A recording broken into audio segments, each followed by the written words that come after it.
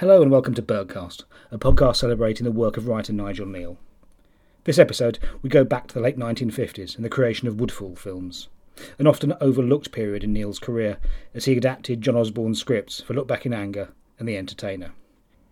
Joining us for this trip down British social realism lane is writer and broadcaster Samira Ahmed, and we examine how Kneale writes British social realism as he writes speculative fiction, the influence of Judith Kerr on his work, how Kneale scores over writers like John Wyndham, and if Donald Pleasence has ever looked young. This is Jimmy Porter, who learned at an early age what it was like to be angry. Angry and helpless. Clear out of my sight! If only something would happen to waken you from your beauty sleep. If you could have a child, and it would die. Let it grow. Let a recognizable human face emerge from this little mass of India rubber and wrinkles. If only I could see you face that. Jimmy Porter, who lives and loves with an intensity altogether frightening. There's hardly a moment when I'm not watching and wanting you. Nearly 2 years of being in the same room with you, and I still can't stop my sweat breaking out, and I see you doing something as ordinary as leaning over an ironing board. Samira, welcome to Podcast. Hello! I feel I've stepped into a new alien world I was unaware of. Who knows what will happen? You're not without form on knowledge of alien worlds, but is it true that you're not a particular aficionado or a fan of Nigel Kneale's work? Or? I'm a huge fan of the film of Quatermass and the Pit, which I saw at a young age and I absolutely adored, and I still adore. And I grew up reading... Not me myself, but I read all the Judith Kerr books to my children. And I did actually say that Mog was quite an influence on me. There's a line when Mog, the forgetful cat, it goes, Mog sat in the dark and thought dark thoughts. And that's me. And I also think there's a whole Nigel Kneale, the Judith Kerr Nigel Kneale marriage is encapsulated in the darkness that lurks within Mog. Well, there's the mysterious one that's never been reprinted. Mog and Barnaby. And I was intrigued by this because it's listed and you can't get it anywhere. And I thought that maybe it was hideously un-PC and there was some terrible 70s, racism. And I thought, well, it seems unlikely given their marriage, given Judith's background, given their work.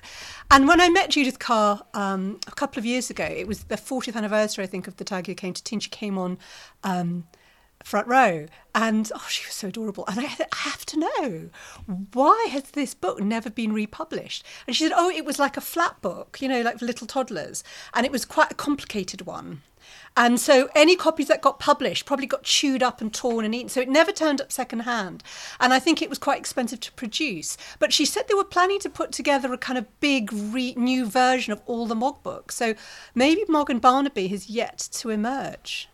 But I still I just had this idea that it was like this really hideous monstrosity of a story that had to be quietly ditched. Yeah, and it's just expensive to print. Who was Barnaby? The truth is often more prosaic than what we imagine it to be. I think Barnaby was probably a puppy. As well. But you've interviewed Judith as part of. Did you deliberately ask her on, or was there she come on? Was there a particular reason that she was? Yeah, it was the 40th anniversary. Oh, sorry, it's the 40th Tiger anniversary. Who Came to Tea.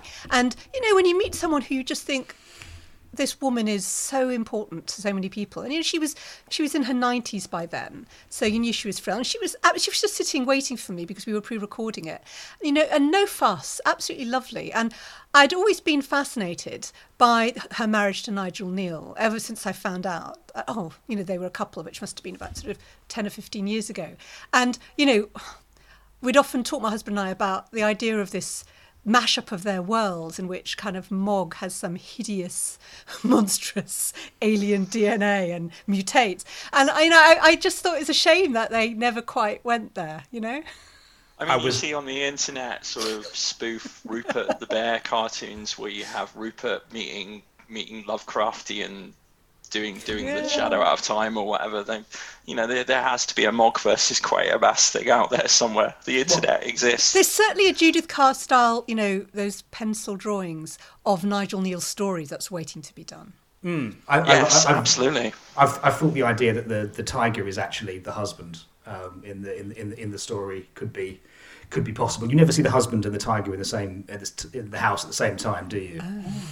That's completely not what I had as subtext, actually. I didn't. I just made it up. I didn't I know. Because you know it's not the Nazis, don't you? She said that. It's not the Nazis, it's just a tiger. Yeah. Right, well, you say it's not the Nazis, but she said it feels that. like rationing. The tiger feels like rationing. The tiger feels like, and Dad is away because he's at war, and then it's all right when he comes back. But again, I'm reading too much into it. I think you are. I think the 70s was quite a boring time in many ways, and you just made up stories without them having some major historical, socio-political context. That's a true fact, yes. Sometimes. Yeah. So, as far as Woodfall is concerned, it's a curious beast in that the fans of early British New Wave don't really think of Nigel Kneale as being part of the world, and similarly, fans of Nigel Kneale look on sort of his 50s and 60s films as a curious beast that they don't really approach, just because the world seem fairly different. Were you aware of Nigel Kneale's involvement in Woodfall's first two films? No, I have to confess. So it's two things. One, I'm a huge fan of British social realism. And in fact, if I may do a little plug, I did a whole special programme in 2013 for Nightwaves, as it was then, which is the BBC Radio 3. Now it's the free thinking slot. And we had, Murray Melvin, and we had Neil Brand talking about the music. And we discussed many of them. We actually got Ken Loach as well talking about their influence. And I'd seen something like Sylvia Sims is an early one called Woman in a Dressing Gown. And I've interviewed all these people about their films. And it wasn't until 18 months ago that I watched The Entertainer, I'd seen the stage version with Kenneth Branagh. And then I saw the film version with Laurence Olivier and realised it was Nigel Kneale. And then when you and I were discussing, which Nigel Kneale films I might pick, I was initially going to say Quatermass and The Pit, the film, because I just adore it. And then I watched Look Back in Anger, and the two of them are such an interesting duo. One, because of the way that he really writes for location. So he takes everything outside. I think Morecambe is where they filmed The Entertainer. And they're constantly on the move. There are all these scenes where they're sitting on the seafront or they're on a bench above the town. He's got this real eye for the old world of theatre and how it's disappearing. So in Look Back in Anger, Claire Bloom's character, the actress friend, she's got this job in this local theatre. And it's a play that had been in the West End, but it's terribly old-fashioned, and he films it from above. And what really struck me was he shoots 50s England like it's an alien world, and this works for two reasons. One, because from Jimmy Porter's point of view, he feels alienated, and there's an amazing scene in that film where the church bells are ringing, and I know it's the direction, obviously Tony Richardson's an amazing director, but the kind of camera just is on the church tower and the bell sound is coming from it. And you feel, what is this weird, it's like a mothership sending out some kind of calling signal, a bit like in Quatermass and The Pit, they kind of get that wake-up call when the vibration thing, yeah. To some extent, once I was conscious, I was kind of looking for it, but I do think it's genuinely there, that he just has this eye for seeing how things look to an alien, and he shoots 50s England through the prism of someone who's come from another time and another place, and as much as made of Jimmy Porter being out of place. There's all this stuff he sticks in about refugees and outsiders. There's all this stuff about Kapoor, the Indian who turns out to be an untouchable, who's kind of left his own world where he's alienated. So there's aliens within alien worlds. And I just found that astounding. And I think that's for me is proof that Nigel Kneale sees science fiction the same way that he saw British social realism, which is all about seeing alienation. And it's just, I'm in awe. And the other thing I should mention is, there's an amazing radio version of Look Back in Anger with David Tennant, the Doctor Who actor, who is just a stunning actor and has some affinity with, I think, these kinds of British social realisms. And the play is incredibly intense. I have to say, I think the plot of the play is better than the film.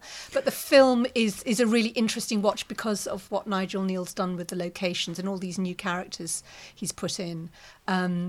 Yes, it's just you have a sense of a big world populated by all these different creatures and their different agendas. And crucially, this world of old entertainment being surpassed and replaced by new entertainment. And the two don't quite understand each other. And I think for someone who was making science fiction to something brilliant at a time when it was still seen as pulpy and American and foreign, maybe there's there's a sort of meta way in which you can see Nigel Kneale is writing about the things he actually wants to write about, which is fantasy. I think the first thing I noticed, and again, as you alluded to there, sometimes you're not quite sure whether this is from Kneale's script or Richardson's direction. But when Jimmy's right at the beginning is leaving the jazz club and going home, and he stops and he plays his trumpet and he looks about and it's quiet. The scenes of, and I don't know if you've seen it, but of Victor Carroon in the Hammer film of the Quatermass Experiment, wandering the streets, hiding to the shadows.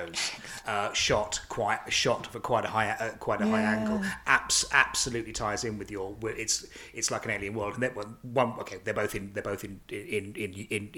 UK cities, but as figures that have become apart from society, I think that illustrates perfectly what you're saying. Be it a man changing into an alien, or be it a person who feels cut off from society by or at least doesn't understand or know their role in society, they can be treated in exactly the same way. And the idea of the monster is quite interesting, because the thing about Jimmy Porter, and I mean, Look Back in Anger is harder and harder to watch in all kinds of ways because of the misogyny and the abusiveness.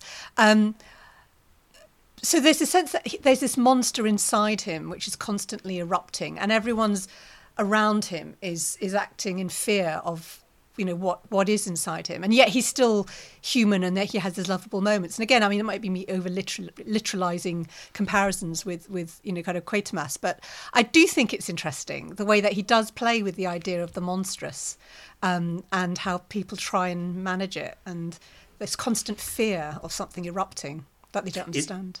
Is there a parallel with that and the pregnancy, do you think? I personally don't see it. As someone who's been pregnant twice, I sometimes think it's a very male thing to make a big deal about pregnancy. But no, sorry, spoilers for anyone who's not seen it. The miscarriage, which I don't remember if there was was there a miscarriage in the original play? I don't remember. I don't recall. I've never actually seen the play. I've seen the staging that was shown in '66 as part of the memorial that's on the Woodfall BFI box set. They show the first 15 minutes of the play. Oh, lovely. Which is beautiful to watch, but I've never seen the play, so I don't know. I mean, the other thing is just they're such beautiful films. Black and white is so rich when it's shot right, and all the locations, and there's and all the supporting characters. I always think the thing about, and I have seen the first Quatermass film on TV there quite some time ago, but there's always a sense of the people who are trying to do the right thing and kind of seeing what's really at stake here, and all the kind of petty people with their own agendas. So Donald Pleasance is like the official in a plant, isn't he? Who would just deliberately have his own agenda and not be interested in doing the right thing. And in this case, it's how he kind of falls in with prejudice against an Asian market trader, and it's done very lightly. And then that's when Jimmy Porter is kind of Quatermass, isn't he? He's sort of standing up for no, there's something bigger at stake here, which is decency, and fairness. And the conflict against. And I've got to say, I had no idea Gary Raymond was in Look Back in Anger as his best friend, Cliff. So I had the biggest crush on Gary Raymond, and I saw him on stage quite recently because he's been in Follies at the National Theatre. Right, really? He's in his 80s, and he still looks bloody amazing. He's obviously got silver hair, but he's absolutely tall and balletic. And I just thought, Jesus, this is the man from Jason and the Argonauts, from the most kind of dramatic scene. But he's in so many great films. He was in the original stage production as well, I think, wasn't he? Was he? Was he the weird thing is he does a really kind of sort of prominent Welsh accent, whereas Richard Burton's is not there at all. Yeah, but it has that. It has, I think, one of the few problems there are with the play, the film, often centre around Richard Burton, is when he mocks his Gary's Welshness, but he does it in a slightly posh Welsh accent, and there's a Timothy Dalton thing about Richard Burton, which I know from your terms that John Rain likes to say salt corrosion is the best way of saying of being posh and Welsh is to do an impression of Timothy Dalton. And there's a thing about that about Richard Burton. You can hear it there, but the impact's less of the mocking when I love it because Gary Raymond's from Brixton. He's a South London boy, so I have a double affection for him. Well, I should say salt corrosion is a family catchphrase between me and my sister. Is it? Right. Since we first saw the film. Oh, it's when I'm trying to do a more interesting Welsh accent, I'll always say salt corrosion. Yes, because it's corrosion of each other. That's there as well. But then, this is the flip side, so you have to make his character Welsh. You can probably tell he's not Welsh just because he says boyo every other word. And Howard, who lives in Swansea, by the way, do you know anyone that says boyo every other word? I have never met anyone who says boyo in my life. I've had people who say boy, and then people say buddy, but they don't say boyo. But did they in the 50s? To be fair, they may have done. They may well have done. I think they did. It's have to ask Ellis James. You know what? Sorry. You have to ask Ellis James. I did a good read with him, and he chose that novel of Dylan Thomas's, which is all set in Swansea. Oh yeah. He'll know. Yeah. He'll know. It's kind of coming of age thing. Oh, and My Life as a Young Dog. Yes, I was going to say My Life as a Dog, and then I confused it with that Danish film. But anyway. Oh, well, yeah. Is there also a parallel, do you think, or again, are we reading potentially too much into it because of the original play? Quatermass is a character that is existing out beyond the limit of his control, beyond the limit of his knowledge, and although we see the parallels with him dealing with Jimmy or whoever dealing with authority. The idea of the overall problem, which here is the entire society in which he exists, is like an alien invasion, just too big for one person to deal with. You're always going to fail, I suppose. I just think that he can help Kapoor when it comes to actually checking whether or not by the book he has done something wrong and revoked his license. When it comes to just racism. From the fellow stallholders, he can't. He's outnumbered. Outnumbered. Yeah, I think so, because, from the very beginning of that film in the jazz club, you see there are black dancers. There's a black woman dancing with a white man. There's, black men. And in his room, it's full of photos of black jazz stars. There's Ella Fitzgerald, and I think Bessie Smith might be there as well. And I just, the sense that his tribe, which is people who are not racist, who embrace this exciting world culture, they're completely incomprehensible to most of the people that he lives with, which is, his tribe or the people of England in this kind of... Is it supposed to be a provincial town? It's not supposed to be London, is it? It's not supposed to be... It's meant to be the Midlands. Yeah, I thought so. No, I don't know. The play premiered in Derby, I think. So I remember talking to someone from Derby Theatre when the anniversary came around. So I think that's a sense of, being a spaceman among an alien tribe. You're sort of alienated from the people that you're supposed to be part of. And actually, he's assimilated into a bigger universe, isn't he? And a universe that is the future. But it seems incomprehensible to the people around him. And I think that's one of the reasons why Nigel Kneale's work really holds up, because he just has this incredible sense of a better future, even when things are scary. I think it's universal, because even his sci-fi deals, as like all good sci-fi, deals with themes and issues that are universal. So, as I said before, I think this came out after Quatermass and the Pit TV serial, but was written before. And in the central theme of the Quatermass and the Pit TV serial is that it's discovered that racism is alien to the human race. It's given to us by the Martian, by the Martian influence, and it's something that's activated, and it's here seen as. Without sort of the convenient trappings we can give excuses to life forms, but here is the reality, and it's something that Jimmy can't fight against. It seems to be made much more of than it ever was in the play. There's two other interesting things. One is just John Osborne turning up in Flash Gordon. So the whole kind of the little connections of actors and writers in this film and their connection to science fiction and fantasy. I just think here, I don't think it's unreasonable to guess that given the marriage he had to this young woman who'd escaped Hitler as a Jewish child, they had a view of the world. They'd had their eyes opened much earlier than many other people. And there's something really interesting about Jewish writers who fled. So the people like Judith Kerr, who came as an outsider before many Britons would really have understood quite what was going on, and would have always had this dual aspect of knowing what it's like to have been targeted within your own community when people have basically been turned into, they've been activated, like the Martians activated humans, and they've turned against you, and you've got to get out, and then you're trying to convey to a new population this could happen here, or maybe you watch for the signs of it arising there. I find that really powerful. I think that one of my favourite things about Nigel Kneale, and this goes back to this sort of thing, is that he is both incredibly humane while being very clear-eyed about what is wrong with people. You have famously Brian Aldiss described his problem with a lot of British science fiction as being full of cosy catastrophes, which, he called out Day of the Triffids particularly because, the entirety of society is collapsed and is being preyed upon by walking carnivorous plants, and people are just raiding department stores and getting nice clothes. So funny that you mentioned that, because I was thinking John Wyndham, The Midwich Cuckoos, I have real problems with, which is probably written about the same time. It's 1957. Cozy catastrophe. Well, it's not even just that it's cozy catastrophe. It's the complete lack of empathy for women in it. So there's no sense, it's never thought that maybe these women might all be given abortions, which would have been medically and completely possible and completely safe. But I'm a big fan of aspects of John Wyndham. We were given the Chrysalids to read really young at school, the things they did in the 70s to us. But Midwich Cuckoos, I just thought straight away, this book is so dated because all these posh white male officials say, oh God, all these women have got pregnant. And some of it is touching. There's the woman who's obviously lesbian.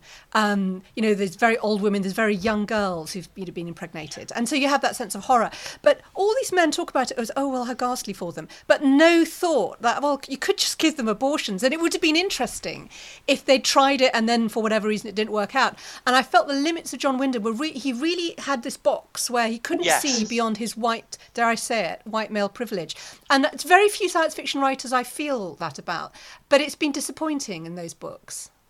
Yeah, and as opposed to Nigel Kneale, who even when he gets it a bit wrong, like in The Stone Tape, which we talked about with Una McCormack some time ago, he essentially is trying to present how awful it is when someone who's a woman or is being suffering from prejudice in whatever way is being treated. He tries to get across how emotionally bad it is, and even if he doesn't quite get there or spends too much time, in The Stone Tape, they sort of wind up doing sexism to show sexism. I haven't watched it. I'm going to go and have to listen to it.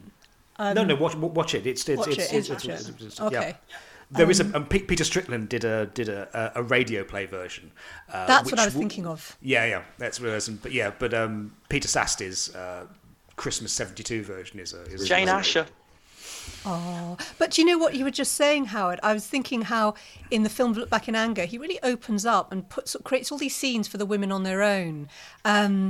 And I mean, I do think the writing Look Back in Anger originally is strong so that all the women are quite interesting. But the real genuine empathy and warmth for them and what they're going through that Nigel Kneale puts in, that's very noticeable. I think you really have this sense that he cares. I mean, that humanism, the humanism of Nigel Kneale is, I think, one of the reasons why people love his work. Against the odds, people try to do the right thing.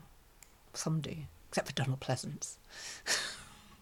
Yeah, but are we wondering about what Donald Pleasance pressures under, whatever he's like, whatever his life's been like? That's what's so great. So Nigel Pleasance is, I mean, this is where we could bring in Nazism. It's the petty pleasure of the job's worth, and I think Nigel Kneale really captured that without overplaying it. Just, you don't need to know much about this man. You just know he knows he has the power and he loves it, and he will use it. Neil's empathic enough to know that some people have no empathy. And they will be empowered by, depending on what the alien scenario is, they will then use that to carry out terrible acts. And others will choose to do the right thing. I mean, it's the old collaborators versus the resistance idea, isn't it? Yeah.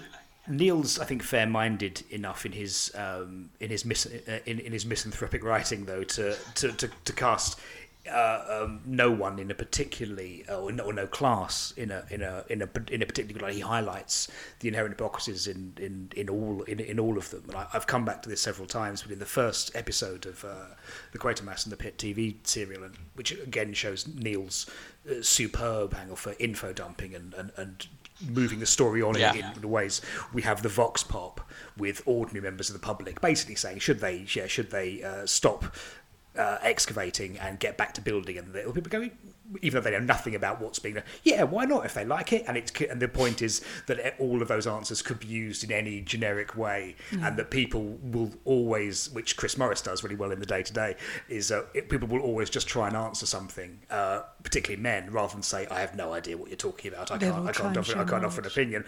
And then that's contrasted lovely with the increasing distaste of the BBC interviewer, and then when finally someone of importance like Quatermass turns up, she's oh good, now someone whose opinion really matters, and it's horrible for everyone is skewered equally, and it's not like the Jimmy's opinions of her family are particularly inaccurate or not felt. There's a line which I don't think, and I'm open to correction on this, I don't think it's in the play, but he says of her brother, he walked over better men's graves. As in when they're leaving the church, he imagines what her family's Sunday is like, and it's in through sort of he deals again, I think, quite good at the economy of a line to make you feel a world of a world of privilege. It's interesting the use of military death. Because in quite near the end of Look Back in Anger, they're walking through the park, him and Claire Bloom, and you suddenly realise that all the benches are they're all World War I veterans they're blind or they're crippled or and it takes time to you don't know who they are. No. You just get these glimpses of them, and the sense that this was a world in the late 50s when there were two generations of men, but particularly I think the First World War generation of wounded who were visible scars of this battle. And it would have been like an alien battle of another planet by then. And I think that also maybe translates very well into how he writes about these big-scale battles against evil, when you have a sense of something buried that's never quite been confronted, but you can see its scars. And I also like the way that he sort of builds from something very mundane. So again, I mean, my main comparison is the film of Quatermass of the Pit, which in its Technicolor Hammer glory, I just think there's so much going on and it's so exciting. But, excavations at a tube station, which is so mundane. And then from that emerges this massive, massive idea of, alien DNA that is controlling us, that's waiting to be reawakened. And it happens quite gradually, and yet actually, the film is less than 90 minutes probably. You just get to this massive, hugely complex idea about the possible development of humanity and our place in the solar system. And I think his ability to take us from the very mundane to a very, very grand, fantastical view of our place in the universe would have really resounded with a lot of impressionable young kids who grew up to write science fiction and fantasy, because we're opening our minds. And I know that there's also that whole nuclear dimension to it of, what the bomb enabled, and our imagination kind of thinking about all the possibilities of that. But I just think the idea that there's previous generations of primitivism which would have countered, a very strong sense of white supremacy, which would have still been in Britishness. The empire wasn't that long ago. And the idea that, oh my God, we're contaminated with the DNA of alien creatures is not how English middle-class people had ever been taught to think about themselves, in the way that we always, they would have been taught to think about other races as being inferior, and we brought them culture. I just think there's some really interesting subtle thinking challenging the way that middle-class viewers would think about their identity. Very much so. I mean, he sort of takes on... science fiction pretty much been driven by the pulps of the 1930s and 40s, and a lot of these were very racist. So you've got Lovecraft, who's basically the bottleneck through all American science fiction goes, which is why, aliens have tentacles, because he had a phobia of marine fauna. And But Lovecraft's all about miscegenation as the horror.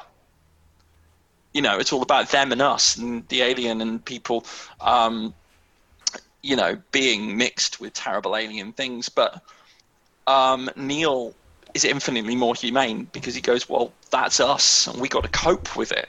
We've actually got to approach it. Do you see a Nigel Kneale influence, even if it's quite subtle, in the new Jordan Peele, J.J. Abrams Lovecraft Country? Have you watched any of it? I've not yet watched it, no. It's worth checking out. I watched the first 2 episodes because we were reviewing it on Front Row. And, of course, what he does brilliantly, and I think Nigel Kneale, if he were alive, would have loved it, is... you know, the real monster is the racism. They're going through the South looking for this missing father. And the first episode is called After Sundown, and it has 2 things, which is after sundown, the vampires come out, but also they're going through sundown towns where the sheriffs are chasing them. And honestly, it makes you feel, you know, you completely empathise with these black characters. You know, they are the heroes. They all read loads of science fiction. They're big science fiction fans. And you realise you're less frightened of the monsters than you are of the humans who are chasing them. Although I've since read a review which has said it's actually more consumption of black suffering for white entertainment, which, I don't know, I think given that there's a lot of black talent behind it, I think I dispute. But it's very interesting because it does something very Nigel Kneale, which it combines the humanism, the anti-racism with, you know, pure tentacled, monstrous, bulbous science fiction monsters. Yeah. No, we'll have to watch that. I've got problems with consuming Lovecraft, but knowing that Jordan Peele et al. Are behind this, I would hope it would be something. You don't need to have read any Lovecraft to know that it's Lovecraft Country, so there are tentacles. I mean, that's all you need to know. And there are weird cultish men in white robes, which are white not robes quite with pointy hoods. Yeah. I mean, you know, it's like it's either the clown or they're not the clown. There's a cult and there's magic and there's, you know, it's. I've never read a Lovecraft story, but I kind of know. You're not missing much. There's a Cthulhu version of the board game Pandemic, isn't there? Yes. I'm aware. Yeah. That's about as much I've as actually played it with someone. It's you know, it's a painless way to spend an hour. Howard, by the way, also has written various rule books and created role-playing games. That's as well as so. There's an expertise there. At the moment. The only thing I wondered if it's worth mentioning is, you know, how Nigel Kneale approaches these male protagonists. I mean, we haven't talked that much about The Entertainer, but it's very interesting. I mean, one, Laurence Olivier, he'd played the role on stage, hadn't he? And it's amazing because he's sort of, you know, he's like a lost spaceman who's returned to his planet, and it's found it's dying around him. So the old music hall world that he was once a huge star in is gone, but he still thinks of himself as the kind of the virile captain. So I think sometimes it's helpful to see these films as if you actually transpose all the characters into their science fiction equivalent. It's a whole new fun way to watch those things. And the world of Morecambe, I went on holiday near there a couple of years ago, and it's such, you know, it's so frustrating because you can see it's this most amazing grand Art Deco town which has fallen on tough times, and the old, you know, one of the big old theatres, I don't know if it's the one they filmed in, is still there, and there's an attempt to preserve it, and it's this whole sense of, you know, the relics of a lost world which could be revived and resuscitated with the right kind of DNA call. I don't know, but he seems to be able to use these lost and sort of ruinous places and reanimate them as like planets that have been rediscovered by a new tribe. And I think he comes in with his writing with the very, you know, with the director's view almost of how this would look if you were a spaceman arriving in this new world, or this world that you left 50 years ago and have come back to. And I think that's the power of it. And, you know, the camera's often above, and I'm sure Nigel Kneale would have consulted Tony Richardson. They obviously were a good partnership.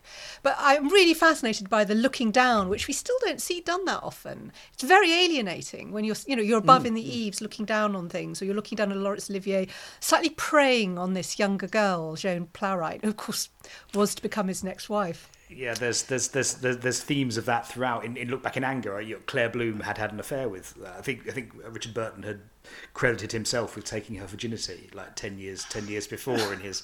They did. The Spy Who Came In from the Cold Together a couple of years later as well, of course, didn't they? But yeah, the tentacles are almost coming out of these men's hands, aren't they? Sometimes. Yeah, and Metaphorically. Maria did, was it When Eagles Dare with Richard Burton later on? And she, who was at the time married to John Osborne, would very soon divorce him and be with Robert Shaw, I think, who got her pregnant around the same time as the wife he was leaving. So there's this whole other parallel of going on behind the camera, of which Nigel Neal is there. And I'm so glad. See, and that's the other thing. Nigel Neal and Judith Carr just seem to have had a really happy partnership that lasted for how many decades until his death? I mean, that's just lovely. They were married in the mid-50s. And he didn't die till the early 2000s, or was it? He died in 2006. He died. So they had a very stable, happy relationship. For this, all the talk of this curmudgeonly misogynist, potentially in terms of his writing, that's a theme that comes up. He was as you'll if you look at his, as we will, we've just done a previous recording was on Beasts, his mid-70s ATV series, and there's a recurring theme of the real beasts being the utterly awful relationships or poisonous relationships that are always so abusive to the women in them, and the eternal argument of, is this becoming something that it's preaching against, is brought up again and again, which can be something that you can throw at look back in anger. When you get to The Entertainer, though, I think because you've got suddenly, unlike the Angry Young Men angle, you've got the object, the central object is apart from society for an entirely different reason, but it's still centered around him. But I think Neal there, as we've seen, not only can use the minor characters to populate a world, but he gets a good sense of place out of it, as you described it. Morecambe Council, by the way, when they found out they were filming, organised street parades to show Morecambe at its best, and there's a lengthy sequence before Albert Finney's funeral where there's the civil defence marching for no particular reason, and that's because Morecambe put it on for that film, and then they promised to shoot it, and they've got 6 hours worth of none of which they can use, and it's they had to stop Morecambe Council doing so much because they were trying to film and not always in the places that Morecambe Council wanted best to show their town. But instead he makes use of the space behind the roller coaster with him and his daughter talking about, and he lies about where he's going, and they make a thing about him going to the caravan to seduce the girl, or they make they show the holiday camp, but they show the holiday camp and the beauty contest, and exactly what you're supposed to think of the holiday camp and the beauty contest and who this audience is for. I wonder if there's something about Nigel Neal that was fascinated by the self-awareness. I mean, the idea of Laurence Olivier playing that part when he'd sort of when he was this great classical actor and he's playing this really hammy variety star. Go on, sorry. Well, I was just going to say, it's sort of like a science fiction story, isn't it, when you confront different versions of yourself, but it's even in the hiring of the actors. Well, John Osborne apparently was, although he'd started The Entertainer before they even finished Look Back in Anger, Olivier went to see it with, I think, Kenneth Tynan, and said, initially really hostile to it, and Tynan said, that's exactly what people like you are supposed to think. You're not seeing it right. You're seeing it from a defensive point of view. This is the future. And was won round, and then went to see Osborne and said, can you write me a play? I want to appeal to this. I want to reinvent myself. How much of that is genuine? How much of that is Osborne's telling? Or how much of that is actually what Olivier actually said to Osborne, but at the end he just wanted to find, a new wife. I don't know fully the motives, but he was, I think, became very aware suddenly of the way the wind was blowing, and wanted to maintain his relevance by doing those roles, and doing a role where he could mock himself. He started as a musical performer in the 20s and was skilled enough and comfortable enough to then reinvent himself as the same person, but doing it. I just think it's just fascinating because he's a kind of monster, and you can't. But he's so compelling to watch, and that's the thing about great monsters.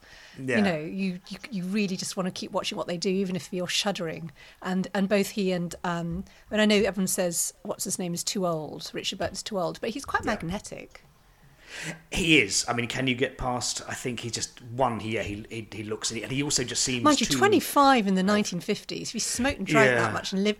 I think it looked really old. I was shocked to find that Wilfrid Bramble, who played the grandfather in Hard Day's Night, was 4 years younger than I am now when he made that film. Wow. And I'm not saying that I'm young, but I really, he looks about 80 and he was 48. Jesus.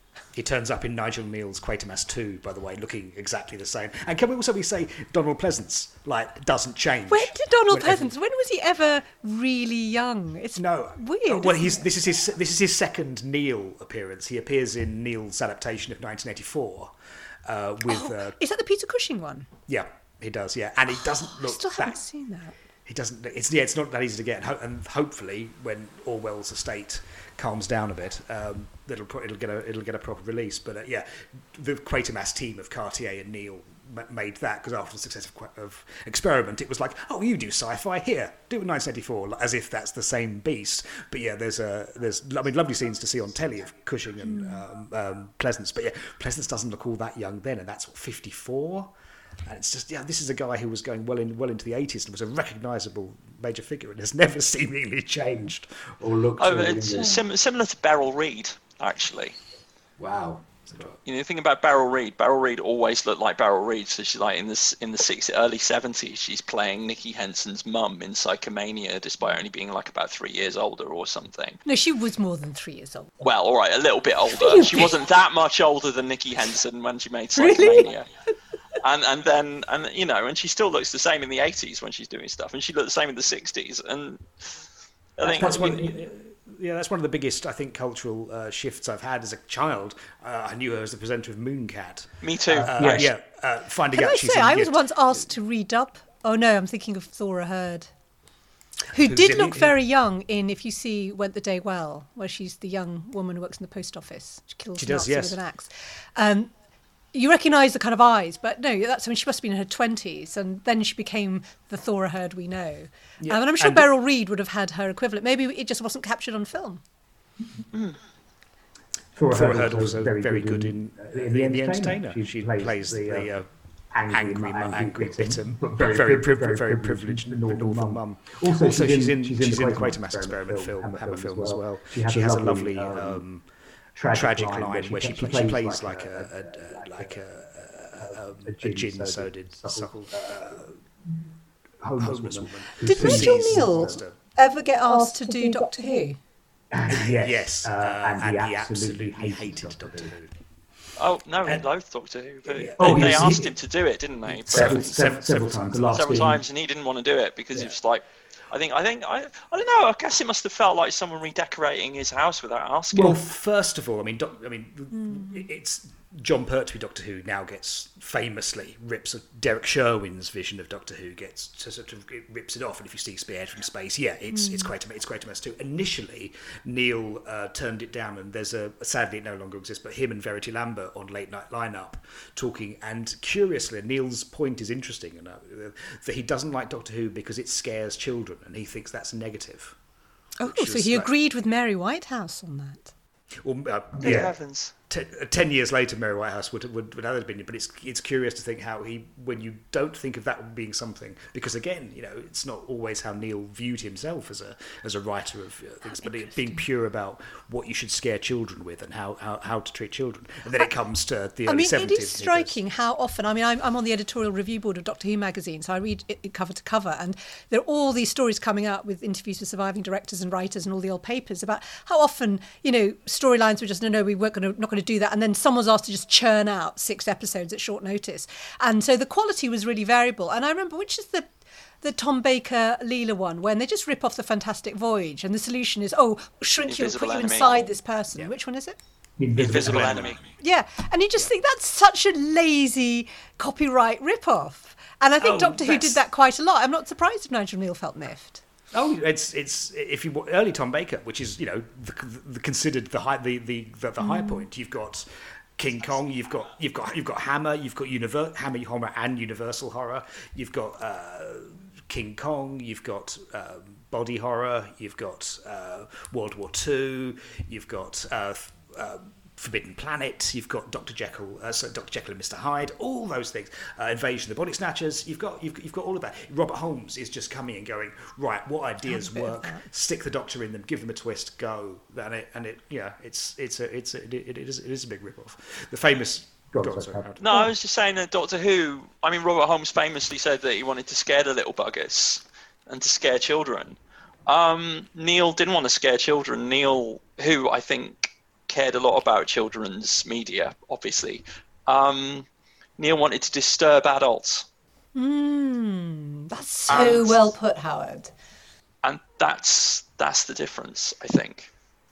Yes, because even when I saw Quatermass in the Pit, the film, when I was quite young, and it did disturb me, but it didn't frighten me in the way that children get frightened. It was more the big ideas that were disturbing for adults that left me thinking. I think that's a reason Neil doesn't get the same level of respect as classic TV writers gets. His ideas are things that are best dealt with through fantastical settings, and that gets pigeonholed too quickly. But when he started, on the one hand, he wasn't known as a sci-fi writer because there wasn't, sci-fi telly. There was barely telly. So you've got classic new drama in the way that you could argue it's more like Line of Duty than Blake Seven. And crucially, being involved with Woodfall, he's there because he's a decent, skilled adapter of scripts. Why didn't he do more? Are those the only two Woodfall films he did? Yeah, he did. Yeah, they moved on and they didn't, and he lost touch with Richardson. There was no big falling out or anything like that. Curious that Osborne didn't want to adapt. He was seen as a playwright, yet he would adapt Tom Jones for Woodfall. Yeah. So it may be something he grew into and was then happy to. Because I was just thinking, is there a Woodfall film which is Whistle Down the Wind, or is that? That's not Woodfall. No, that's Brian Forbes and the Richard Attenborough partnership, which I think is worth comparing because that's a film about an alien spaceman landing on a planet, isn't it? And the kids, the kids see him as this a blank canvas as Christ, creature, or whatever they're told. Brian that's Forbes, of course, really interesting. He's a Krista Burr alien, basically. What did you call him? A Krista Burr alien? Yeah, it's just the Spaceman, the Christmas song that Krista Burr did, but the Spaceman's an alien. Oh, luckily I don't remember that at all. You're not missing much. I'm not going to bother researching that one. That's okay. Brian Forbes, of course, in the Quatermass 2 film. He's so great. Still an actor, yeah. So from doing this and from the bizarre segues we've done, I hope it hasn't been a too unpleasant experience. Have your perceptions or interest in Nigel Neal changed in any way? From it makes me realise it's been on my list for ages. I want to go back and watch all the Quatermass serials and films properly. I think I was slightly spoiled by seeing Quatermass in the Pit first because it's in such glorious colour. And it's got Sheila Stiefel and, it's got so many perfect elements to it. I have to say, I have seen the first Quatermass film, but I think quite late at night. So I think I'll add it to a list. But I've got so many things to catch up on. There are, but I can certainly recommend the Quatermass TV serial, just because, like the film, it has the same elements, but gets more time to go into subplots. And there's wonderful bits with smaller characters that he brings. Especially what you're both saying about comparing it with Doctor Who. It just feels like the quality of the writing. Sounds really consistent. And one of the things that struck me about some of the old Doctor Who episodes I've watched, and I've sometimes gone to the BFI screenings of them, is, oh my God, they've just escaped and now they've been recaptured and tied up again. And, that's filling, that happens. For 4 episodes. Yeah, and you just think, when you've been captured for the second time by the same people and put back in the same kitchen. But that's the difference between having one writer do this every 2 years and having to churn this out weekly. That's but no, I think it's, maybe there's something else about TV culture which is worth talking about briefly, which is, in America, where I know that there's lots of dross made too, but I'm struck by how good the quality of their best dramas are. And they have teams of writers. They may have a chief writer, but there's no shame about having lots of people work on it at the same time. But you trust the ownership of the show, the whole concept of the showrunner. And I know that it's now started with Doctor Who, but, it's still not, no one's ever been given 26 episodes to make. You don't have the benefit of those kinds of economies of scale and the commitment. And I don't know enough about Nigel Kneale, but it does sound like he was someone who wrote really well and managed to kind of create a consistent vision across a work like Quatermass, which I just wish more writers might have been nurtured to do it, and that the British system was big enough to have maybe given him more scope to do more, because I'm sure he could have nurtured more writers and created a whole British alternative to the American writing system, which I think overall still feels like it tends to produce better, bigger. Sorry if that's sweeping generalisation. No, I think that's a good note on which to end. Perfect, thank you very much. I think it's true. I mean, Mark Gatiss goes on a lot about there's Jack Rosenthal, there's there's Dennis Potter, there are people that had theatre but went well into TV and are well remembered for TV, and Nigel Kneale will never be seen in those categories because of existing prejudice of how. Of how sci-fi is perceived in your pigeonhole, and two, this stuff isn't repeated. That's crazy, anymore. Especially when you mentioned Dennis Potter, and I know he's written some amazing stuff. I think Blue Remembered Hills is stunning, and also The Singing Detective. I remember watching that and interviewing a lot of the cast at the BFI. But the misogyny of his work and the indulgence he was given, and I think that's the other element to the British, system that created that in which Nigel Kneale was trying to function, is how many, how few men were given huge amounts of scope and to produce what? I mean, some of the late Dennis Potter is unwatchable. Black Eyes is unwatchable. And I remember when they filmed, was it Dead Lazarus? And a big thing was made about it's his last thing. Sorry, Cold Lazarus. And the big thing was made about they sealed off St. Martin's Lane to give this big kind of shot across St. Martin's Lane and what was in the Lumiere cinema. And it cost a fortune. And I remember even at the time people were saying this is one of the last big extravagant shoots that you could do like this in central London and shut down the West End for this. But because it was Dennis Potter, the BBC was going to do it. And I just think, we have that extreme. And then we have the extreme where, young talented writers aren't given enough scope to kind of really establish themselves. And I really hope that changes now. I mean, there's a lot of talk about change, but maybe that's one of the great things in a podcast about Nigel Kneale, is a man who was such a model of kind of generous, modern thinking, but slightly trapped by a system which didn't really allow people to spread their wings as far as they could. Maybe we could do better now. Yeah, absolutely. If you get a chance also, if you're catching up on Quatermass and the Pit TV and series and the Stone Tape, which again is one I'd recommend, Ladies' Night, which was he wrote for an ITV series called Unnatural Causes in the mid-80s. Oh, yeah. And there's an episode directed, I don't know if you've seen the Woman in Black adaptation he later did. It's just come out on Blu-ray with Herbert Wise. But it's set in a stuffy gentleman's club that, due to finances, is having to experiment with one night a month letting women in. And I don't want to say any more because even when I will give you some idea, but it's got a brilliant cast. Fiona Walker is the only woman in it until the very end, but that's a twist. Alfred Burke is absolutely scene-chewingly amazing, and Ron Pickup as the slightly ineffectual husband. But it's Nigel Kneale going head on to deal with old world misogyny and nice. women. Ladies' Night, anyway, to check out. It's we haven't covered it on the podcast yet. Initially, we were just going to do Quatermass, but then it took off a bit more, and we've started to go down other Nigel Kneale areas. It's great. I think it's a shame that Judith isn't still around. She'd be so proud. Yeah. I would love to. And I'd really like to do an episode more generally on Neil's relationship with women and how he treats women. I think the one thing I'd leave you with is if you read those Mog books, you always look at the husband, the dad, and you always think, is that Nigel Kneale? Who has this absolute rivalry with Mog. Yeah. I think even in the artistry of The Tiger Who Came to Tea, there's definitely that's Tom, as she would call him. So I think that's what it was as well. But anyway, Samira, thank you so much for your time. We really, my really appreciate pleasure. it. And thanks for the recommendations.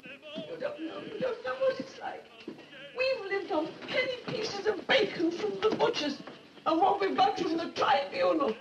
You people, you're all alike. Frank, we should have stayed. I told you. Archie, I'm talking to Jean. Yes, dear, I thought that's what she was doing. I sized up the situation in a flash. Oh, it's easy for people like you to make fun. I left school when I was 12 years old. Right, if she tells me that once more, I shall get up on this roof, drunk as I am. I shall get up on this roof and scream, and I've never done that before. You had to pay 6p a week then.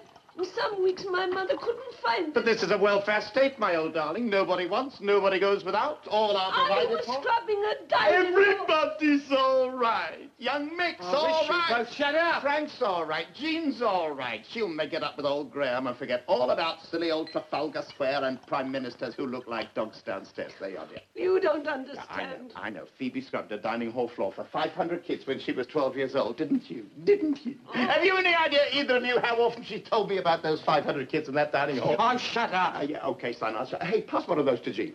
She looks as though she could use it. I can. You've been away too long, darling. Every night's a party night. And do you know why? Do you know why? Hey, look at her. Look at that poor, pathetic old thing there. She's very drunk. And right now, her mazy, underdeveloped, untrained mind is racing because her bloodstream is full of alcohol we can't afford to give up. What's he talking about? Thank you to Samira, who you can catch on Front Row on Radio 4. And her excellent series, The Art of Persia, is still available on iPlayer. Next episode, we'll be looking forward to a time when Britain became a place of fear, when everyone stayed locked up at home, and gangs of young people roamed outside, making life difficult for the rest of us. Yep, it's the Quatermass Conclusion, with special guest James Corey Smith, an episode almost as long in the making as the Quatermass Conclusion itself. Until then, bye-bye, and thanks for listening.